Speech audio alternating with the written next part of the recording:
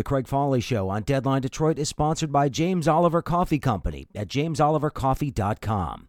James Oliver is a second-generation family-owned and Detroit-based coffee roaster, offering 19 different blends of freshly roasted coffee. The company pioneered link temperature roasting, and they source the best beans from around the world to create an outstanding coffee experience, no matter which beans you choose. To start, try the Alma Mater blend. James Oliver Coffee gives $5 for each bag of its Alma Mater blend to the Detroit Public Schools Foundation. And don't forget, use the promo code CFSHOW, that's CFSHOW, to get 15% off your first order. James Oliver Coffee, available at select grocery stores in Metro Detroit and, of course, at jamesolivercoffee.com. Remember, use the promo code CFSHOW to get 15% off your first order. That's jamesolivercoffee.com.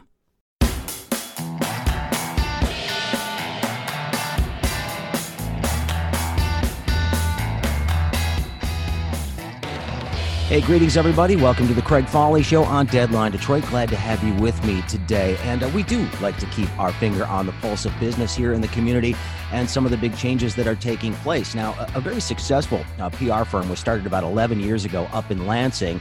A couple of political rivals getting together and creating a firm called Truscott Rossman that has really emerged as one of the leading firms in the state of Michigan. They announced this morning that they are officially moving from their longtime home of Lansing to the city of Detroit. Now, they've had an office here for several years, but this is still a significant move anytime you move your headquarters from one place to another. And joining me right now is the co-founder of Truscott Rossman, John Truscott. You may know him. He used to, of course, be the spokesperson for then Governor John Engler. That's where he and I first met many, many years ago, early 90s, I believe. But John, welcome to the show. It's always a pleasure to talk to you. Thanks, Craig. Likewise, it's always a pleasure to talk to you as well. Well, this is not a small decision to make. I mean, you guys were rooted in Lansing. You both cut your teeth in Lansing politics with Ms. Rossman, and this was rooted there. But you make the move to Detroit. Obviously, there's got to be some sort of strategic reason why you need to do this now. Absolutely.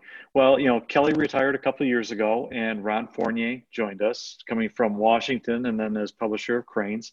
And he's been able to grow our Detroit business significantly and really increase the level of clients, in terms of size and corporate stature and things like that. So the Detroit business has continued to grow.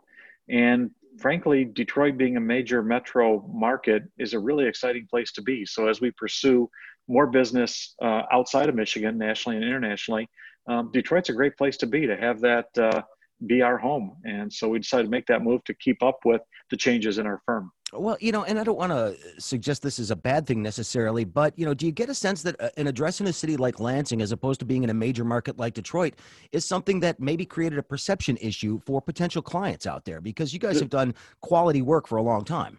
You hit the nail on the head. Being in Lansing, the impression is that you're just a public affairs or political firm. And while we still do public affairs work, we no longer, haven't for years, done partisan work. But our offerings and what we do has changed so drastically over the years that we're not just a public affairs firm. So this is part of that image change and the growth that we've gone through. And as the media has changed so dramatically, we've had to change how we do our work. And I think this reflects all of that, the changing environment, the changing media, and our growth. Well, you mentioned your partner, Ron Fournier. I was reading in Crane's Detroit Business this morning. He gave an interview to them to talk a little bit about this and said that this is really going to position you guys to go after some more national clients. And is there an advantage to being in Detroit as opposed to, say, Cleveland or Chicago or New York or some other city that helps you guys in that arena? I really think it helps set us apart by not being in the ocean or the major pond of New York, where it'd be really tough to break through. Frankly, a lot of things on some of our national clients, we've been able to do things that the New York firms couldn't do. A lot of it is because Ron's relationships with media through his AP years throughout the country. But part of it is just we know how to get things connected. We know how to tell a story, and we're picking up more and more national clients. And it's part of our success and part of the reason for the move. I was talking to somebody a little while ago, and I told them that I'm part of these peer groups of PR firm owners from around the country. And even a couple of years ago, they were asking me, is what we're seeing and reading about Detroit, is that really true? It was almost with disbelief. And I said, what you're reading now happened 3 years ago. You should see it now. So, I think that perception and being on the cutting edge of the resurgence of a great city, we want to be part of that. Well, your office was originally, when you came to Detroit, you were in the Renaissance Center, but you've since moved to Eastern Market. Talk about the choice of that area and why that was an important move. Well, we wanted to be in a neighborhood. We wanted to be in something that was on the upswing. And there's so much going on in Eastern Market and buildings being rehabilitated. And it's fun on a market day to look out at the hundreds of people walking in and getting flowers and food and things like that. The RenCen served its purpose for us for a while, but for clients to get in and out of there and parking and everything, it's pretty tough and pretty expensive. Eastern Market is just an exciting, vibrant place, and our staff loves it. Unfortunately, we no more than moved in and then the pandemic hit, so we've all been working from home. But we really look forward to finishing, getting the decor completed, getting photos and art on the walls and things like that, and getting people back working together and collaborating again. My guest once again is John Truscott of Truscott Rossman and Associates. They've just announced a move to Detroit, well, at least the headquarters move to the city of Detroit. They're still going to maintain their presence in Lansing, Grand Rapids. So you guys have really become a statewide firm. It seems now the next step is to take it to the next level. How do you get beyond just a regional firm and become something that is indeed a national player?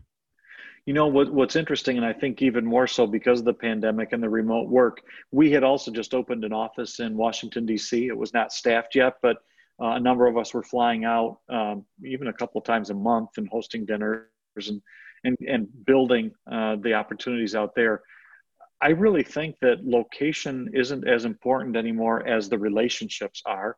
We have the relationships. Everybody's working from home, so we're on Zoom calls, we're on conference calls, and that's how work is getting done. I think that'll be one of the long-term changes that takes place. Those barriers, building a relationship is easier than ever if you know who to call. And I don't think a city location in a big market like New York or LA will matter as much. And frankly, Detroit has a lot of cachet these days. And I think people are curious about what's going on, and they want to be connected to it in some way, and we'll give them that opportunity. Well, John, I do want to ask you a couple of questions about the industry as a whole right now and things that are going on. The pandemic has thrown a wrench into the works of just about everything. Yeah. Companies are struggling to figure out what their messaging is going to be, how to respond to this. What do you see as the biggest challenge right now for companies that are trying to deal with the pandemic and your clients? And because they all have different missions, different ideas of what they should be doing. Is there some sort of unifying theory out there right now as to how people should be dealing with this? Because, we know the messaging about in these uncertain times. Yeah. Beyond that. Can we ban some of the phrases that have come out during this pandemic? That's right. I did a video for clients very early on. The first month or two when everything locked down, people kind of went into their shell and nobody knew what was going to happen. But then things started to release and people started seeing, well, my expenses are really down here and revenue is still going. So, hey, we can make a go of this. So people started looking forward and, okay, what type of business can we engage in? The theme of that video, and it came from a friend of mine who owns a PR firm in Houston, is all about be visible. And he did this during the last recession, 08, 09, where he pitched with his clients, be visible while everybody else is invisible, and you'll be the one that catches all the attention. So I pitched that to our clients, and a number of them took us up on it with a major new program or project or something that got them out there with their public in terms of being visible and letting people know that they're there. I think that's half the battle. And so you plan for when this is going to be over, when things return to whatever normal is. And if you're out and visible before everybody else, you've got a leg up on that. And as we saw coming out of that recession a decade ago, things went crazy in the economy, crazy good. And so I would look for that sort of thing to happen now as well. So I would tell everybody, be visible. I know philanthropic organizations that rely on fundraising and things like that, they're in the toughest position. But again, being visible prepares them for that resurgence and when people feel free to write a check again. Well, John, you mentioned something earlier on in this that I sort of want to get to. You said, the firm no longer does the partisan work. And I don't want to suggest that that's low-hanging fruit. But in an election cycle like this, I mean, it's always a steady stream of people that want your expertise, want your input. Yeah. And you could get that if you wanted to. Why was it important to sort of break away from that? One, the election cycle, the up and down, it's feast or famine. And when things are good, it's really good, but then you're stuck.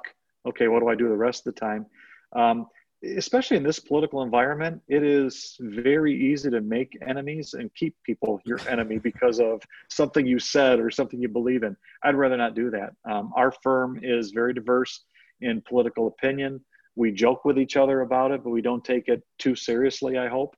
And frankly, there's enough other work out there that's not political related. And I just think politics right now is so toxic. I just don't want to be part of it. Well, I don't blame you there. I mean, I've always been saying the worst job in the world right now for any PR person would be the spokesperson for President Trump. I can't imagine how you sort of balance those sorts of statements and everything every day, trying to get that done. But, okay, moving to Detroit, you're diversifying your client list, trying to get more companies. Big push for automotive stuff because there's so much good messaging that's going to be coming out from that as we transition technology. Yeah, we are making a big push into manufacturing in general, and obviously some of those companies that were on the verge of hiring us have just said, "Hold, let's wait, let's see what's happening." But we picked up within the last year Continental up in Auburn Hills, known as Conti, kind of their new name. They're one of the largest auto suppliers in the world globally. So that's they're a great company, great people to work with, and I think great opportunities into the future. So that's a big push. We have some smaller suppliers as well that we've done work with. Lucerne International is one of them. They had some tariff issues a little over a year ago. So we're making a big push, and it's a new space for us. The thing is that the industry, it doesn't matter what the industry is. We can kind of find the stories internally that you're trying to tell and tell it in a different way than maybe your internal folks who kind of have these blinders on in the way that they've always done things. Having that external expertise come in can be very valuable, and we're providing that to folks. Well, yeah, as somebody in the media, I deal with a lot of different PR firms, and frankly, it's becoming a very competitive landscape here in the city of Detroit. You've got a number of high quality firms that have been in operation for a long time. How do you break through some of that entrenched relationships that exist there? There are a lot of great people, PR people in the city. Part of it is just the long-term, the relationships that we have with the media, which go back 30 years. So you build on those relationships and then expand it out to, we just show people our work. We are getting included on many more pitches or opportunities, proposals that are out there. We've done a lot of work for the city of Detroit, a lot of work for the county. That gets us and opens doors that we didn't have before. I mean, if you go to our website now, TruscottRossman.com, we have several clients on there, including Alexis Wiley, the mayor's chief of staff, talking about what we did for them and the services that we provided. That kind of credibility and having people like Alexis vouching for our work is the way you get better known and break through all the clutter. Well, it's certainly going to be an interesting time for you guys as you make this transition to full-time Detroit residents as a company.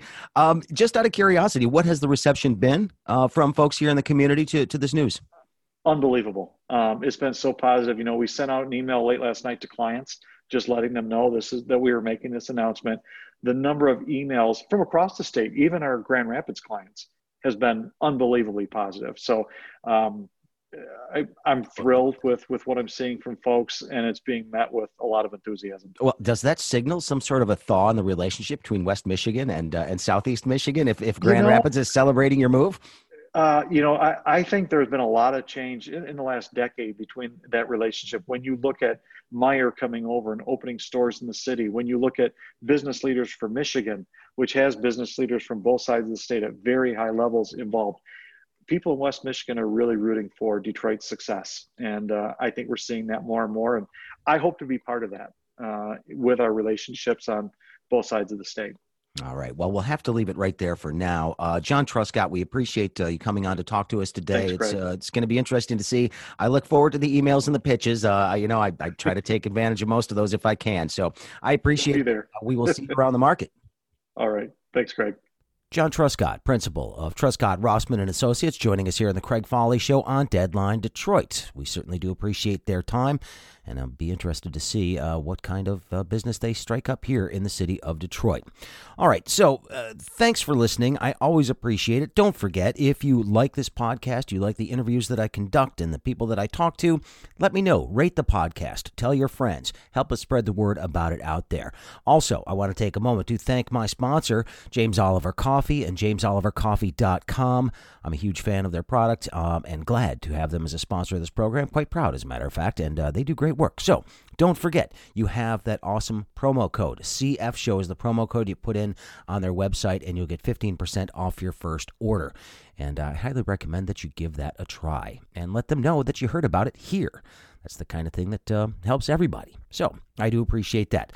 Friday, which is tomorrow, technically, the week that was on Deadline Detroit. Look for it live on Facebook Live on the Craig Foley Show's page or on my personal page, whichever one you follow. You should be able to find it there. It will also be on Deadline Detroit on their YouTube page live. But then it'll also be on DeadlineDetroit.com later in the day. We always like to put that up there. You can find it there. And, of course, it's made into podcast form as well. If you prefer just the audio version rather than looking at this mug, that's fine. I totally understand that. Thanks for checking it out today. Again, it's live at 11:30 tomorrow. Special guests tomorrow include my friend Saeed Khan. He's, of course, a lecturer at Wayne State University. And Nancy Kaffer of the Detroit Free Press editorial board will be joining me to break down the big stories of the week. I have a feeling we will likely get to the town hall meeting that President Trump hosted, or took part in, I should say, a couple of days ago with George Stephanopoulos. That will definitely be on the agenda. Also, some of the differing messaging that we're getting regarding coronavirus, again, from the CDC and the president, and also the strange saga of Mr. Caputo at the CDC, the spokesman there, and what's been going on there. So there's a lot of stuff for us to get to this week, and we will get to all of that, I promise you. Check it out live if you can. If you can't, check it out later. Doesn't matter. I appreciate the fact that you check it out at all. That's a huge deal. So thank you very much for that. Have a fantastic day. Again, live tomorrow at 11:30. Looking forward to seeing you. The Craig Foley Show is made possible in part by Deadline Detroit. Deadline Detroit has some of the best journalists in the city. We're asking you to support independent local journalism by joining our $3 a month membership. By joining, you become eligible to win prizes, including tickets for sporting events and gift cards to some of Detroit's best restaurants. Just go to our website and click the ad at the top, or go to www.deadlinedetroit.com/membership.